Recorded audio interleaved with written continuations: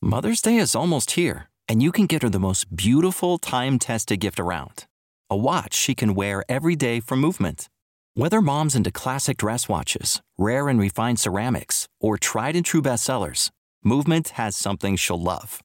And right now you can save big on the best Mother's Day gift ever with up to 50% off site-wide during Movement's Mother's Day sale at MVMT.com.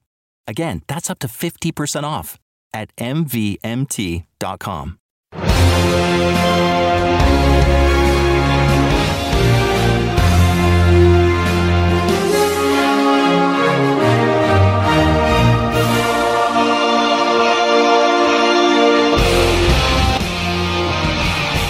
How to dream, cowboys. Welcome back, everyone. After a brief hiatus, we are back with our Snyder Cut, piece by piece, 4-part recap and review. Today, we are talking about Hour 2 of the Snyder Cut. This is James, and that was Ryan. That's true. We're going to talk about Hour 2 of the Snyder Cut. We've been gone for a little while, but now we are back. And I will tell you, I'm going to give you a little anecdote, James. One time I had to work at a boat show that was 4 days long, and it started on Thursday, and it was all day. And I'll tell you, on the first day of that boat show, I was like, this isn't that bad. You know, it's going to go till Sunday at the end of the day, but like, I'm going to make it through. You know what the worst day by far was? The second day. Because the third day you saw the light at the end of the tunnel. And on the fourth day, it's the last day. Oh, but day 2. Day 2 was a goddamn doozy. And it just was full of depression and anxiety. Like, you're just never going to escape it. Anyway, Hour 2 of Justice League. Well, it's interesting that you say that. I've also agreed that, like, I don't fucking hate Mondays. What I hate is Tuesday, Wednesday, and Thursday. The dog shit days where you have nothing to look forward to except the next day of school/work. Yeah, I mean, this is different in that Hour 1 is very similar to the Whedon cut, although, you know, colored differently. The sounds are different, but generally it is the beginning of the original and theatrical Justice League that Joss Whedon put out, but with some added, you know, the deleted scenes added back in. And Hour 2 is a bit different. It has a bunch of stuff. It includes Cyborg's backstory that we really get a robust version of that we didn't get in the theatrical cut. We get a larger version of the Flash's backstory. And then, oddly enough, like, what actually ends up happening is that you get these chapters of Justice League that are longer and that are more thought out, and they have a lot of detail. Like, you know, it's just very descriptive paragraphs that you get to the end of. And while they might sound stupid because Zack Snyder can't pick a song that's good to save his life, when you get to the end of it, you know about the characters more and you care about the characters more. And then it goes back to like an original scene that moves the plot forward one tick, and it feels rushed and dumb as fuck. Certainly we'll go through it scene by scene, right? But there were things to like about this episode, this hour, much more so than the one that came before it. And I was so down on the Snyder Cut after the first hour. And of course, this is a movie, right? And not a show. So you can't be like, okay, well, the first episode sucks, but stick with it. It's a movie, so it's the sum of its parts. And so even if the next 3 hours just like blow me out of the water, it would still never achieve a high score because that first hour is so plodding and boring and dumb. I thought the first hour was better than you thought it was, but I didn't think it was great. To be fair, all of this is happening to a movie that I didn't like the original of to begin with. And Zack Snyder, you know, turned a turd into a less stinky version of a turd. So, but Hour 2, I have not watched Hour 3 and Hour 4 yet. I watched Hours 1 and 2 prior to doing episode 1, and I then am like, you know, remembering for this podcast, the one we're doing right now, I'm remembering watching Hour 2 weeks ago. And then after this, I'm going to go back and watch Hour 3 as, you know, I'm trying to basically do this as a television show because that's what it was originally.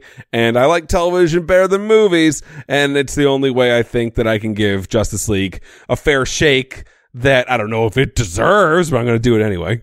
Before we get into it, we should let everyone know that we do have a Patreon where they can support the show. That's patreon.com/HBO Boys, where you will get bonus content and you can chat with Ryan and I, and you get your name shouted out at the end of each show.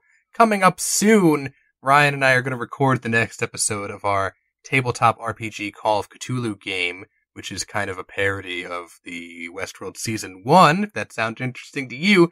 The unproduced, the kind of edited but without sound effects and BGM version will be on Patreon way before the final product hits the main feed. And so if you're dying to hear that, we have kind of been putting some space between this second and this third episode. You'll hear it way earlier over there. So maybe you want it. I don't know. Actually super worth it. Because the amount of work that James puts into them and how I love the first 2 episodes, and I think the third one's going to be great. For $1 a month, I think is super worth. $12 a year that you can cancel at any time. But also, you know, we do banter before every episode. We just did 20 minutes that will be up for patrons only before this.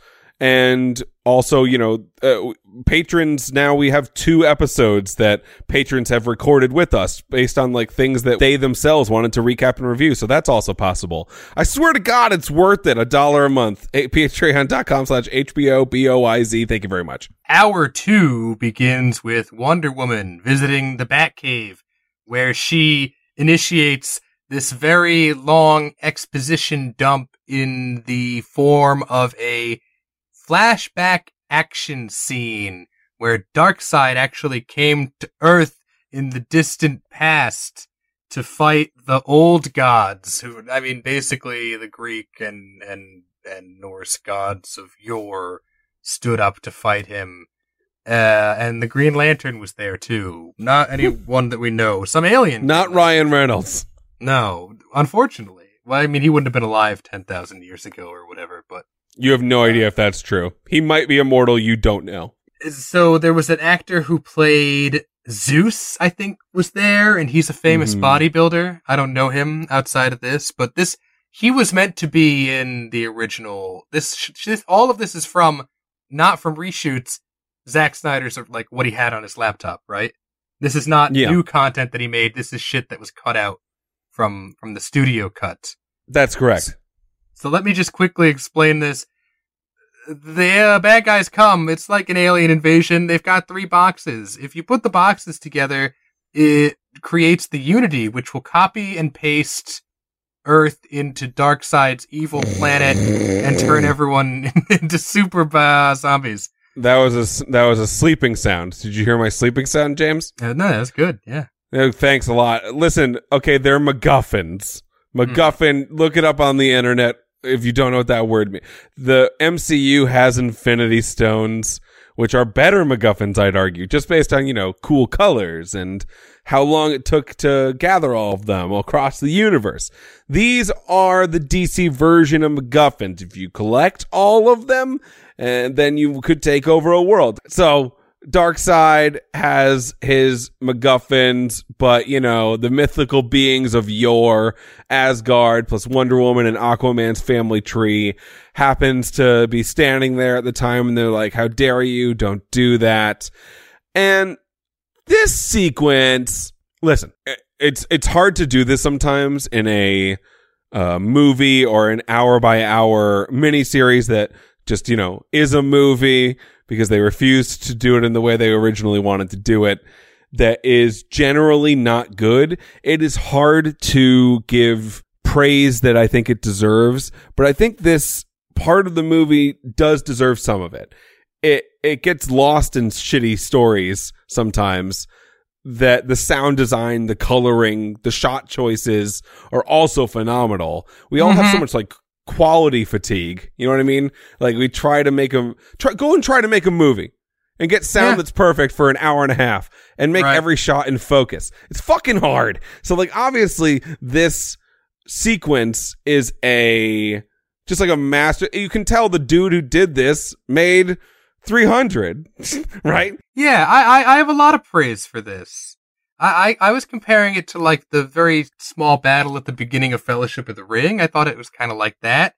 And the slower pace as compared to like a Marvel action scene or a horrendous Michael Bay action scene allows you to actually see what's going on and lets you kind of appreciate the artistry of the composition that you were just talking about.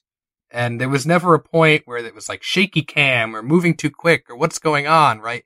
And you brought up 300. Zack Snyder is the master of slow-mo. And is it always appropriate? No. Is it sometimes extremely cheesy? Yes. But sure. Can he use it to great effect? Also, yes. And all of that is happening, and you can praise all of that. You just also remember that the mother boxes are here. They are there only to move the narrative along because they couldn't think of anything else better to do. They're kind of stupid, and they make the scene worse. And they have a dumb name, dude. They're just saying box, box, mother, mother, box, mother, box, box, box, mother, mother, mother. So many times throughout the show. The movie. Right. So, okay, at the end, the old gods win. Darkseid gets his ass kicked, and so hard that he accidentally leaves the boxes behind, and then, whoops, he just plumb forgot whoopsie doopsie. This was Earth, and that's where he left them. Although it was the only place that he ever lost a fight, and he lost so badly that he almost nearly died, but, just get busy, forget. Yeah, that's a good point, I guess. You would never remember the only one place where you almost died and you lost all that blood. He just basically, figures out, I need armor. I can't go to that place just, bare-assed and win. But, the mother boxes are still there, and then the elves, dwarves, and men came together. That's what I was that's the joke I was gonna make, Ryan. Okay, then you make it, but better than what I just did. If you could hit me with the music from the beginning of Fellowship. Got it. Understood. No, as in, you sing it right now. Oh. What does it sound like? That one.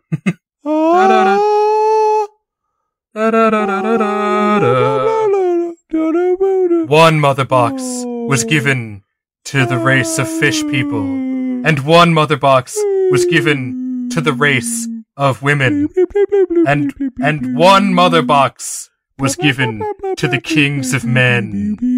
But they were all of them deceived, for there was a fourth MacGuffin. It was like that. It was exactly like the beginning of Fellowship. Lord of the Rings is my favorite movie, and you tell me to start doing a part of it, my mind goes completely blank. And I'm just I'm just gonna for 5 minutes straight and hope for the best. Wonder Woman tells all this to Batman, and he's like, well, that's just even more of a reason why we have to do a Justice League. And then they accidentally touch hands, and I'm like, whatever, fuck already. We get another okay scene after that. But for part 3, Beloved Mother, Beloved Son. This is the title. Whatever. So, the adorkable Flash, played by Ezra Miller, is late for his important interview for a dog-walking job. He meet-cutes this hot girl. As she's coming out the door he's entering, he vomits soy banter all over the manager about why he's late. Yeah, it is organic. And then a truck driver almost smashes into the hot girl, and so he activates the speed force. And again, this is an okay sequence because Zack Snyder is the slow-mo guy. Yeah, it's actually pretty decent. The problem with the slow-mo Flash sequence that I do think, again, is pretty good. One, the music's bad. That is, throughout this movie, a common denominator. Zack Snyder's Spotify playlists, I do not want to have shared with me. I have no interest in them. I don't think he's very good at that. But secondarily to that, every one of these kind of sequences is going to be put up against the Sweet Dreams Are Made of These Quicksilver sequence from X-Men. Yeah, which is just better. Yeah. Which is just better. I would say this is the second best one ever made, perhaps, except for, the 2 other Quicksilver sequences from the X-Men universes that the MCU, I don't think will ever be. Every one of them feels like a parody. So the Flash moving at, sub-light speed arranges the colliding objects in such a way that the beautiful girl will fall to safety. And he also prevents a bunch of hot dogs from a wiener truck from slapping her in the face, like the famous Lindsay Ellis gif. And he stops the wieners from hitting her in the face. And hilarious. So I was thinking, is this a kind of metaphor for like how Zack Snyder rescued the female characters of the Justice League from dangerous sex pervert Joss Whedon? Sure. Yep. Purposeful. 100%. That is exactly. No, I mean, I think no part of any movie is an actual metaphor. I think people go into scenes and parts of movies where they're like, listen, this part's gonna be an allegory because I heard that those are good and that people who are good at this do allegorical, metaphorical work. And then they go in and they're like, okay, now throw hot dogs at that bitch's face. And you're like, okay, I think we've gone far off the rails. Zach, everything's in slow-mo, and then Ezra Miller takes one hot dog, and when everything goes back to normal, he feeds it to a dog, like an actual dog, not a hot dog, and he's like, perfect, I have the job, am I right? You brought up The Lord of the Rings earlier. Well, we've been talking about it a lot. That was something that was also a pet peeve of Tolkien, where they were like, oh, so The Lord of the Rings, this is like World War II, the Hobbits of the British. He's like, no! There's no allegory. There's no metaphor. It's a straightforward story about what's in the text. Stop trying to interpret it. It's fantasy shit, okay? I like maps. I like languages. I like weird fucking tiny little creatures who have to go on a very long trip to put a goddamn ring in a goddamn mountain that I'm gonna call Mount Doom and you can suck it. It doesn't mean it's about the Industrial Revolution. Can you shut the fuck up? Then we get a bad scene. Yeah. The Atlanteans are being snatched by snatchers from the dark place. Yeah, snatched right up. There's an amazing line where Steppenwolf tells one of the Atlanteans that I can smell my mother's box on you. Like, oh, God. That's fucking gross. And then somehow he gets the location. The Atlantean's like, I'll never tell you, but then he somehow gets it. I straight up wasn't looking at the screen whenever he did whatever he did to get the location. Oh, he tickled him. He tickled him so good. Oh, well, that's interesting then. I would have liked to have seen that. You should have. You fucked up. There's a scene after that. It's just established. Lois is a character. She's still sad. She's very sad. She's getting coffee for every cop that she sees, especially when they don't ask for it. They think it's invasive, but she keeps doing it. And, she keeps thinking about her superhero ex-boyfriend, ex now, because he's goddamn dead. She's thinking about him and how she's sad. Do you guys remember Lois exists? Moving on. Back at the Batcave, and this scene was baffling to me. Bruce and Wonder Woman sit down again to watch the superhero clips, which were the worst scene in Batman v Superman. They just do it again. Yeah. And I'm thinking, like, hasn't Wonder Woman seen all this? Didn't she watch it in the middle of like, the denouement of Batman v Superman? Like, in Batman v Superman, like, Batman had just, like, decided for sure he's gonna kill Superman. Lex Luthor had just kidnapped Superman's mom, and Superman, like, tearfully confesses to Lois. He's like, yeah, I'm going to have to betray my moral code and kill Bruce Wayne to save my mom, and there's no other way out of this. And it was so dark, and so the stakes were so high, and it's like, and now let's spend 15 minutes where Wonder Woman is going to watch YouTube clips of the characters we might get in the next movie. And everyone hated it. And Zack Snyder's like, no, it was good. It's so good, I'll do it again. Right. This is movie clip 4 out of 10. Okay. They all come in 4-minute intervals and they have ads on both sides of them, but you can basically watch all of Batman v Superman, and that's what they are doing. This scene felt very up Zack Snyder's own ass. Like, he had the opportunity, the ability to make the Snyder cut did not only deserve for you to add shit in that you couldn't, or that didn't get in the first time. It also I think should have allowed you to realize what the chaff was, especially after the stuff that you had just put back in, so that the scene that you then watch, like, how is he watching what happened 10 minutes before this? You know, fucking Zeus is on screen, and Darkseid is bleeding, and then the Flash sequence, and then this happens. How does he not watch this scene and go, wow, this comes to a screeching halt, huh? Right, this fucked up the last movie, and now it's fucking up this one. He could have done anything. He had carte blanche to do whatever he wanted with the Snyder Cut, and he's putting shit back in that was maybe cut out for bad reasons, but he's also putting shit back in that was cut out for good reasons. It has to be ego, right? Like, it has to be the thought, if I shot it, it was good. Or he's just, people want to see everything. They want to see everything I shot, even if it's absolutely redundant and the same basic thing is established in 2 or 3 scenes. I'll just put all those scenes in because people want to see it all. Then call it the kitchen sink. Never. Don't call it the Snyder Cut. Call it what it is. This is all the shit. Congratulations. This is all the shit. But after that, we probably get what, for me, has been the best scene in the movie so far. And again, still not like an amazing scene, just the one that was most engaging for me. We get Victor Stone, Cyborg's backstory. Mm-hmm. He was a beloved quarterback and genius with a heart of gold at Gotham City University. He helped his friends cheat on their tests, but out of a sense of altruism. And so he gets defended by his mother, Dr. Stone, which again, excellent anime in the 2nd season. Check it out. Wow. His dad is always putting work first, like in the classic movie Click. And so he misses exactly. the big game.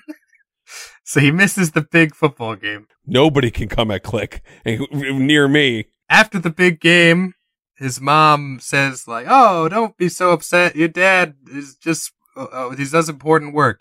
But then, car crash out of nowhere. Mom is dead. Victor about to die. Amazing performance here by, I forget his name, but the actor who plays Victor's dad, he's also from T2. And he's saying, like, I won't let you die. I won't allow it. And again, an excellent performance here. It doesn't mean the movie's good, but this actor's great. No, so, okay. Yeah, this scene, as you just said, is good. Daddy didn't come to his football game, and then they got messed up by a car. Mom's dead. He got turned into a robot, and then we get a montage of him learning his new robot powers that is done very well. You get the sense that Cyborg is much more powerful than I thought he was, right? With how they're showing what his powers are exactly and what he can do. What I'll say is, and I harped on this last time, so I won't stay on it for very long, but this is the 2nd best version of Cyborg's backstory that I've ever seen.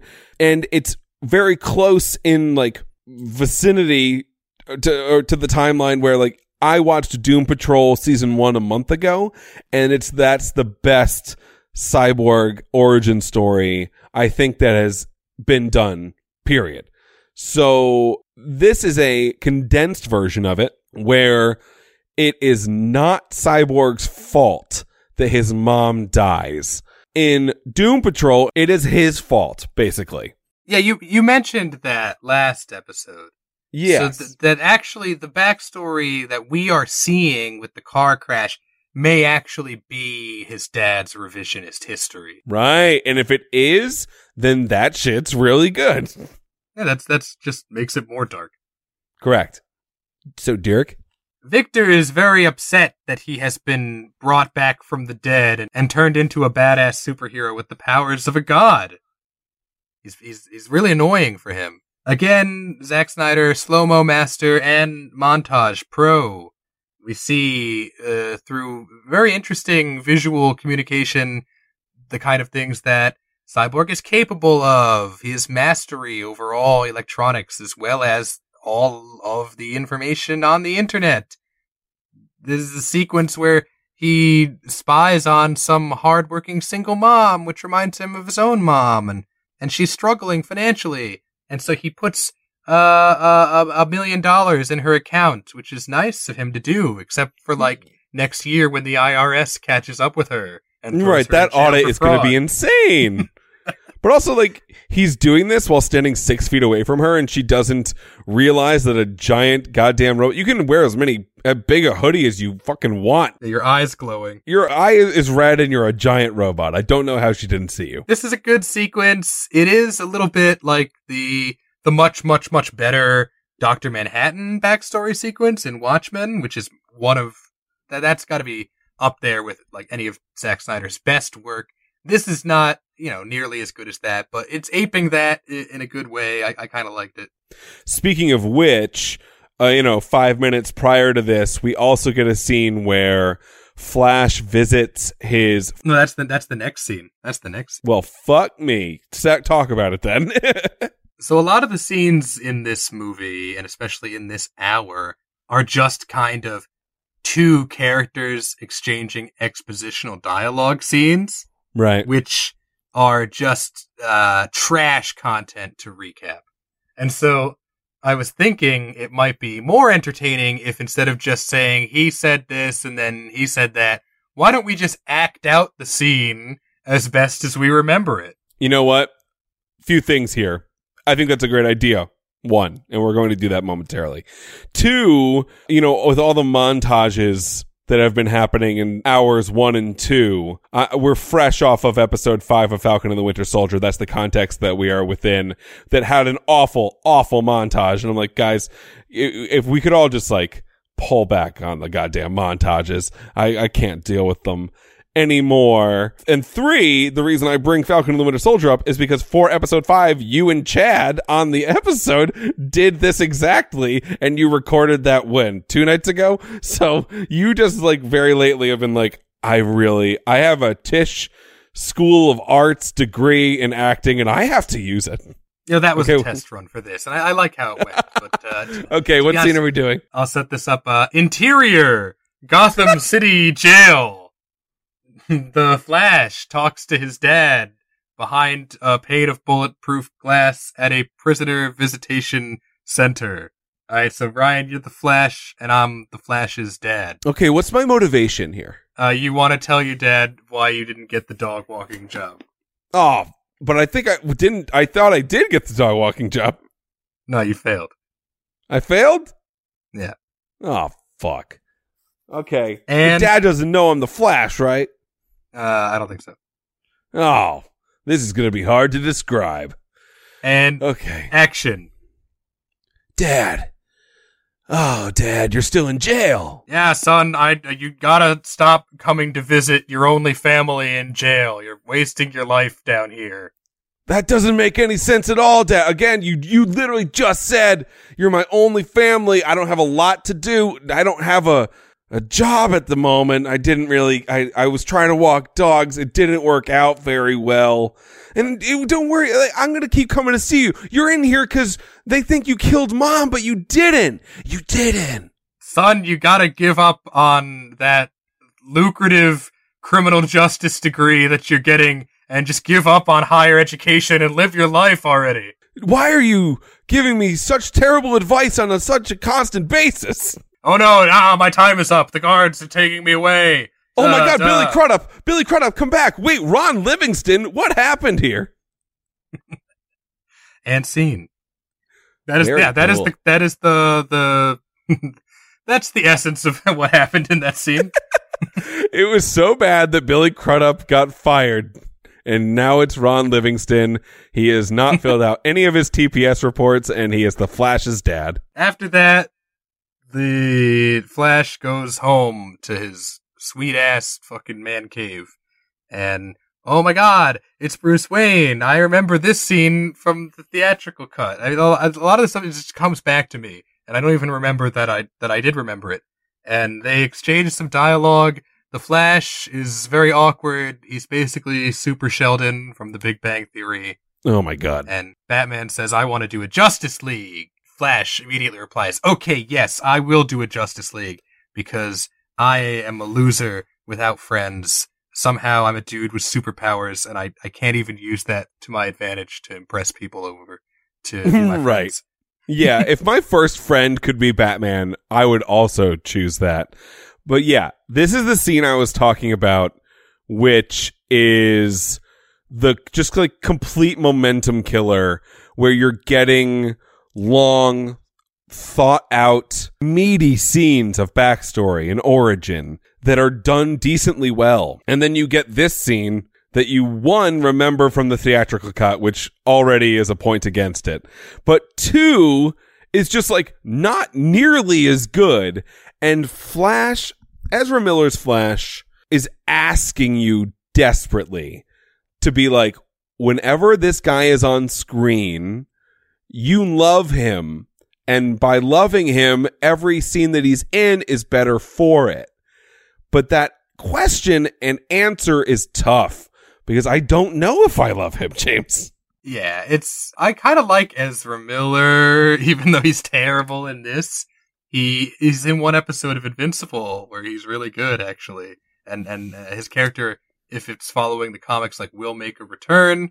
I don't think Ezra Miller is a terrible actor. I really actually think he could be a great actor. It's just that the writing and sorry, Zack Snyder, probably the direction, and the fucking insane dog shit Marvel jokes that Joss Whedon wrote for him really did not do him any favors.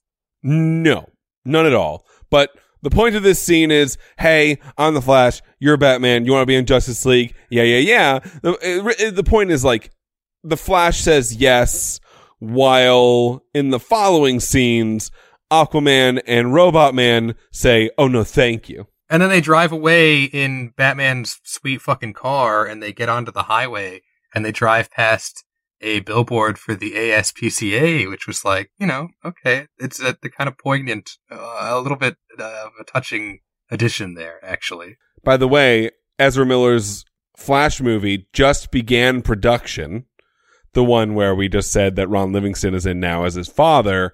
And last year in April, he got like semi-canceled. Oh, I thought we could talk about that at the end. Okie dokie.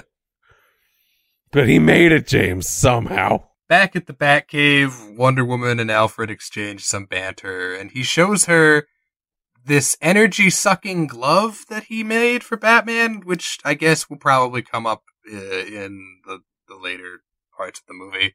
James, that is the Power Glove, and it is from the 80s. Then Wonder Woman tries to look up Cyborg on DuckDuckGo, but she's prevented when the Batcave's computers are hacked from an outside hacker who then gives her GPS coordinates to visit in Gotham. She was on Meat Spin for like 4 hours, and then all of a sudden, the screens go blank, and Victor just like tells her to come somewhere, and she's like, "Oh, that was going to be my longest run ever."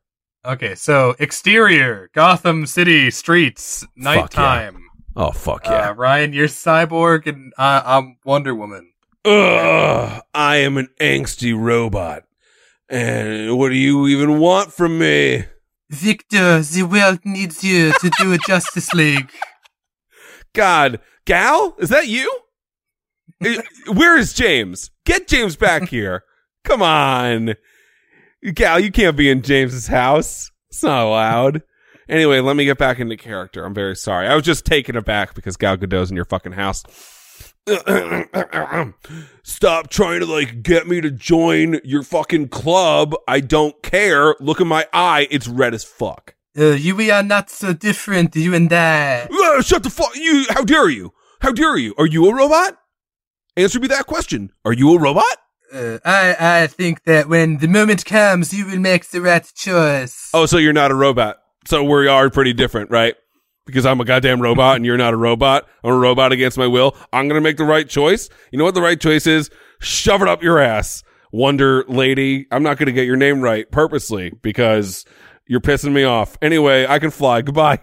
And then he goes and he buries the mother box in his own grave. So fucking metal. That's the most metal thing that's ever happened. Cut to Star Labs. There is some kind of technobabble about something, and I'm sorry. I was not paying great attention, and I did not catch what Dr. Stone and his lab assistant were talking about in this scene, and I was not about to go back to double check. I just let the moment pass me by.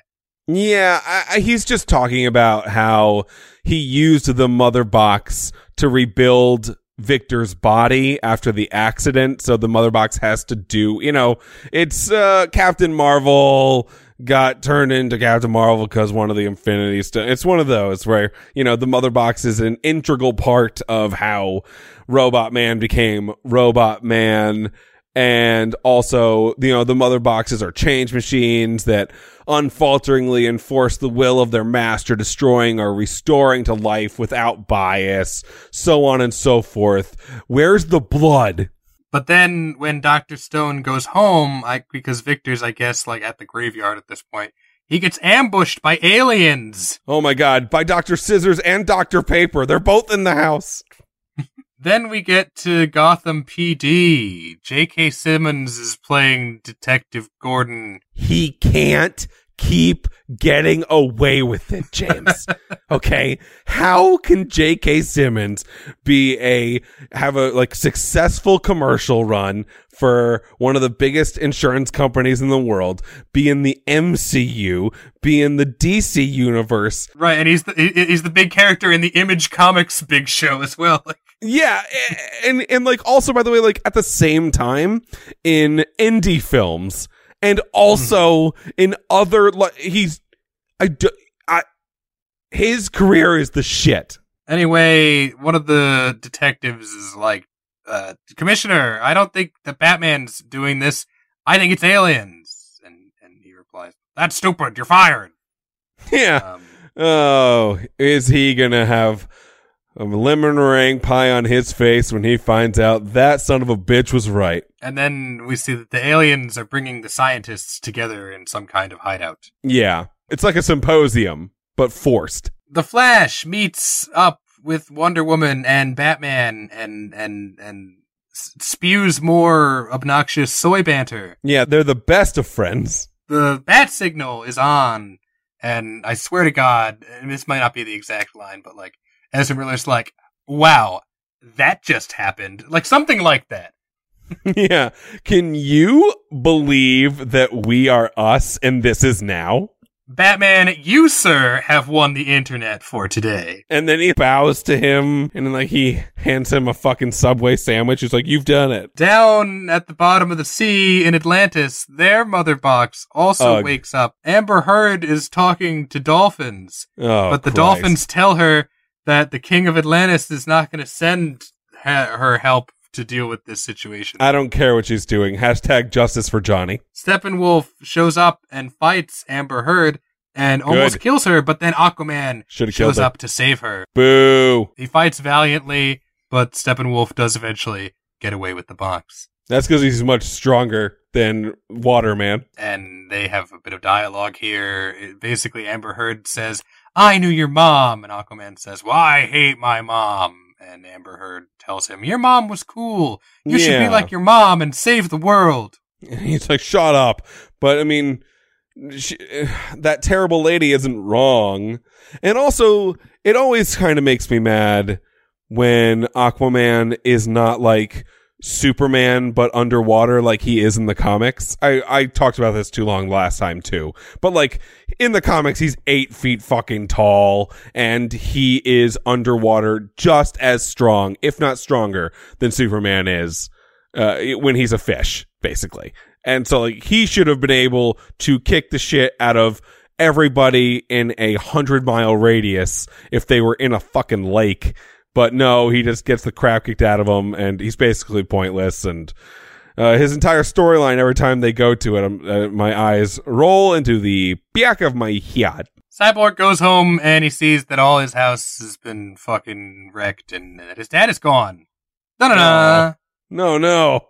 Where did he go? To that forced symposium? What's he going to talk about there without me? Then, cut to interior Chernobyl.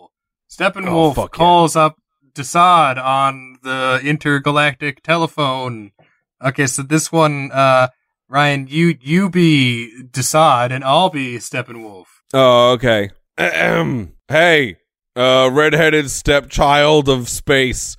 Have you gotten the MacGuffins yet or what? Yes, an update to what we previously discussed. Now I have a second mother box. I had one, and now I have two. Right, but like last time I checked, there was 3, right? Yes, but what I've done now, I took 2, and I turned the fallen out nuclear facility into an interesting fortress of sorts. Yo, so you built a fort? That's what you're Yes. doing with your time. You're building a fort and not finding the third MacGuffin. But listen to me.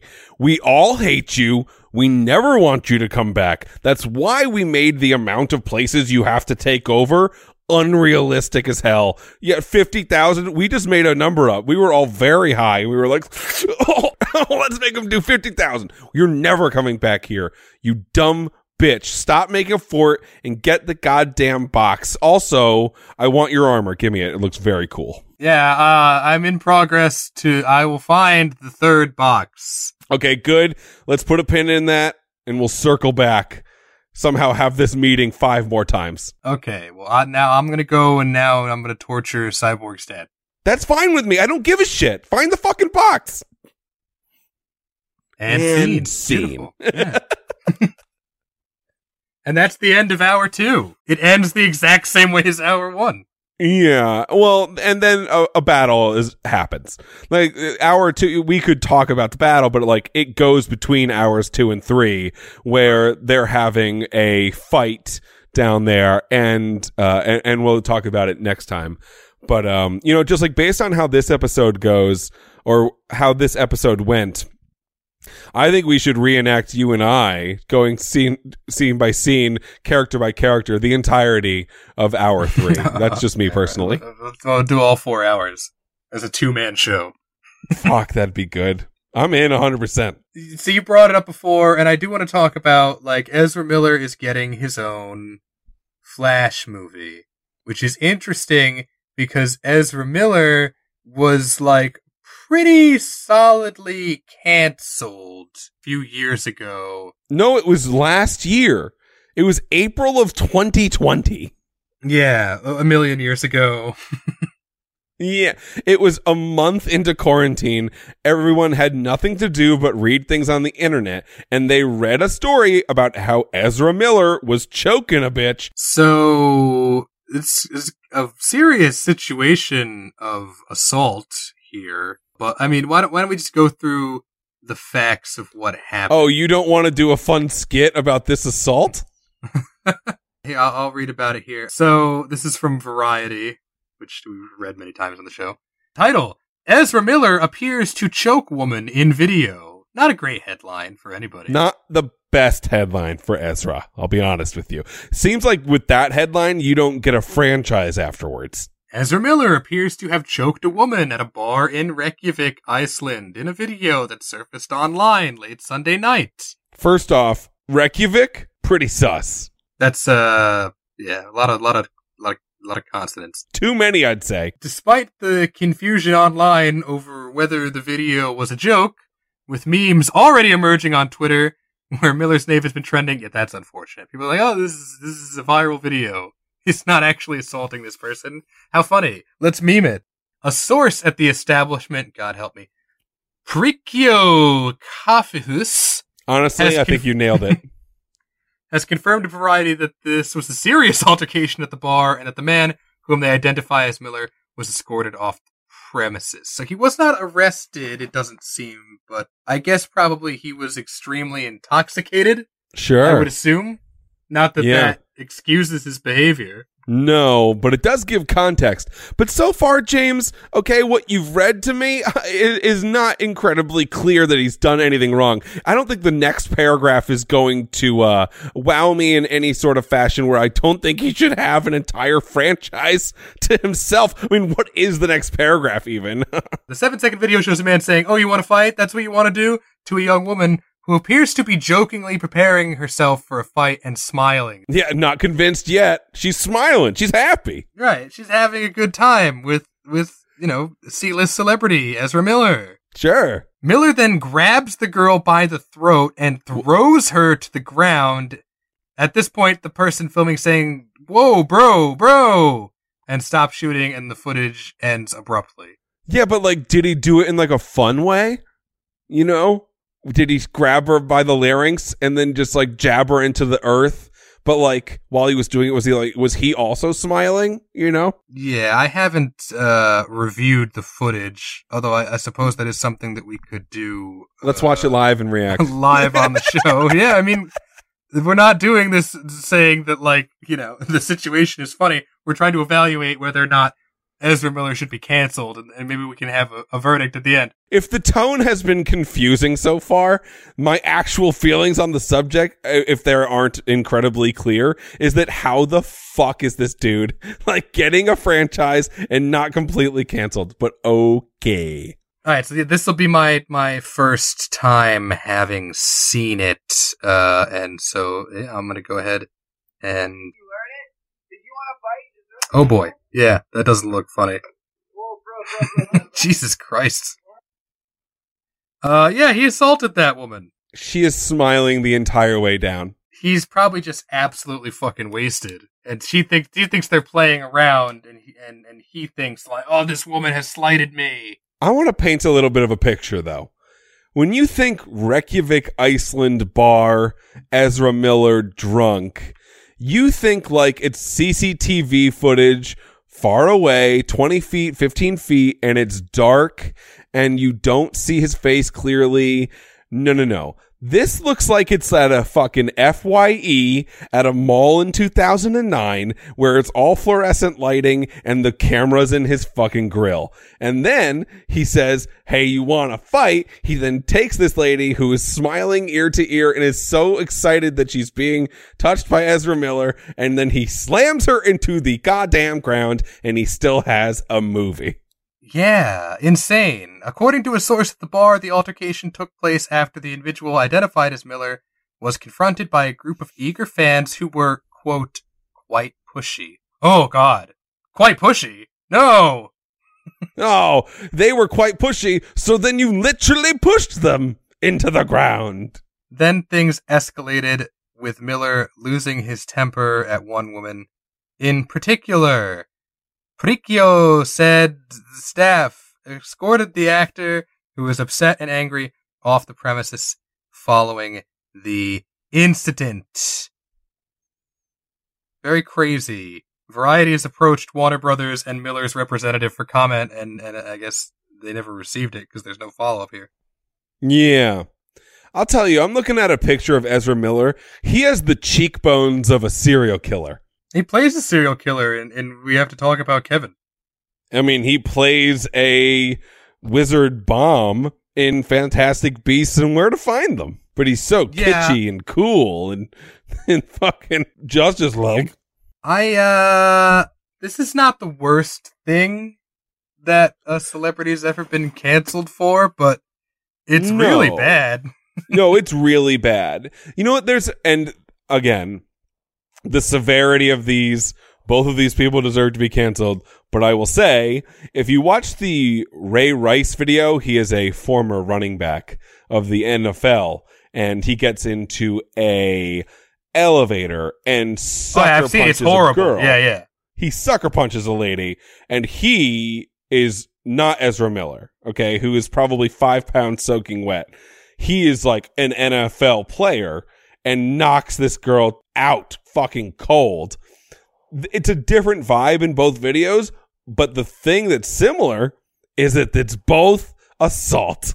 And to this day, he has never explained what happened here in any case. Whoa. Do you think Billy Crudup was like, why are we doing this movie?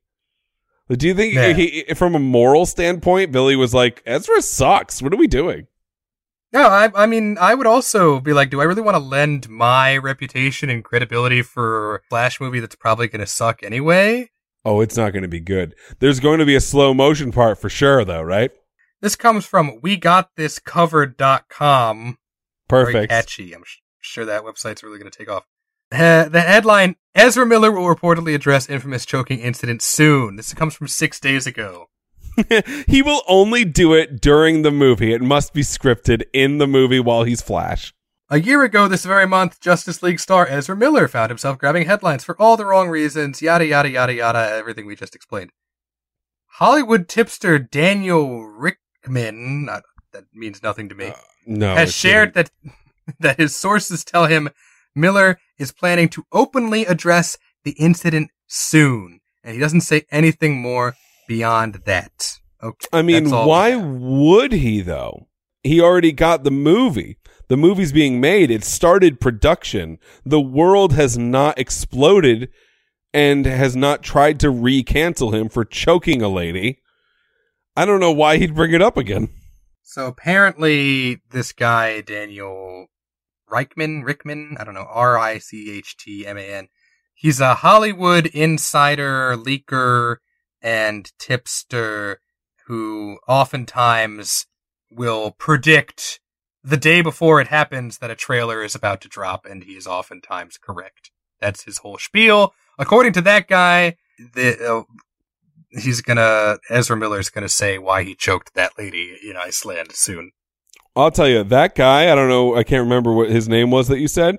That guy sounds like he sucks. You know, I have this, like, it's like a Radar, right? Like, you watch Demi Lovato's new documentary, and you're like, boy, this lady can sing, but she has an evil, evil undertone to her that I think is pervasive throughout this entire documentary, and then she yells at a froyo place on the internet and tries to bury them, and you're like, I knew she was kind of a dick. Ezra Miller and this guy who is a Hollywood insider, they all have the same rage vibe. You know, like Chevy Chase's eyes? You know, like he's smiling, but you can see like there's an inner rage at all times. That's what I'm feeling from all of these people. Apparently, the writer and director of the Flash solo project movie that we're discussing, the original writer and director, John Francis Daly, quit the production of the show. He said it was about creative differences, but Hollywood rumors say that he could no longer put up with Ezra Miller's shitty attitude. John Francis Daly is... Go look him up. You know him. He's in Waiting. Oh, Freaks and Geeks. Yeah. Yeah, like, you, and this is for the audience, too. Guys, go look up John Francis Daly. You know him. He stopped acting, basically, because he became one of the, like, leading rewriters and writers and directors in Hollywood. And he's writing the new Dungeons and Dragons movie for West Coast. He's writing that. He probably is directing it as well. You know, this could have been a foray into the superhero genre, and it would have been probably a large amount of money. And he was like, no, I just can't deal with that guy. Right. Yeah, he wrote Spider-Man Homecoming as well. And this probably would have been a huge financial break for him, even if the movie was not a hit. And apparently Ezra Miller is just so hard to work with, he could not put up with it. So yeah, I'm going to go ahead and say probably guilty. Anybody else who choked a person in public and knocked them to the ground like this, for whatever reason, would have probably been at least arrested. I don't know what the cops in Iceland are doing, or if Ezra Miller is just too famous to be arrested for this kind of incident. He's not that good of an actor, and but apparently he's also kind of a shitty person, so yeah. I don't know why Ezra Miller is so important that he could not just be recast. No, me either. But doesn't matter, baby. He's got a movie. And as you said, it's going to be dog shit. Oh, absolutely.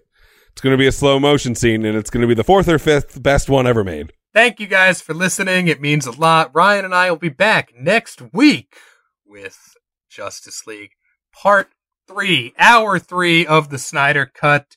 And then, Ryan, do you want to join Chad and I for the last episode of Falcon and the Winter Soldier? Maybe.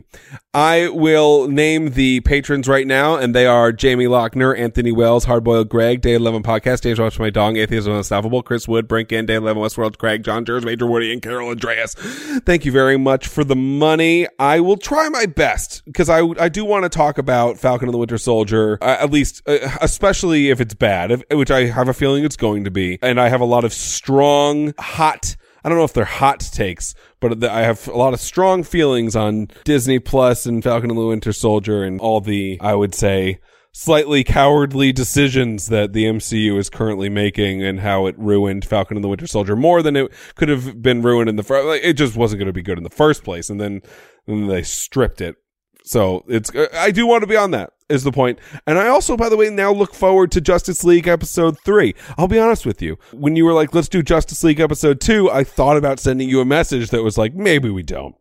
Maybe we just stop.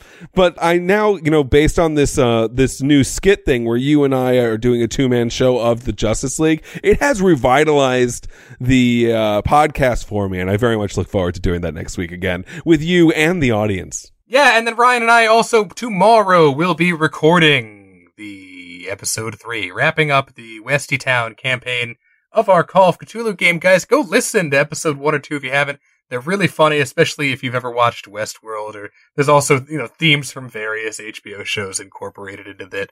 And I'm really proud of it. So, just go check them out. There's a lot of funny improv in there. And especially if you're a fan of tabletop RPGs, it's a good time.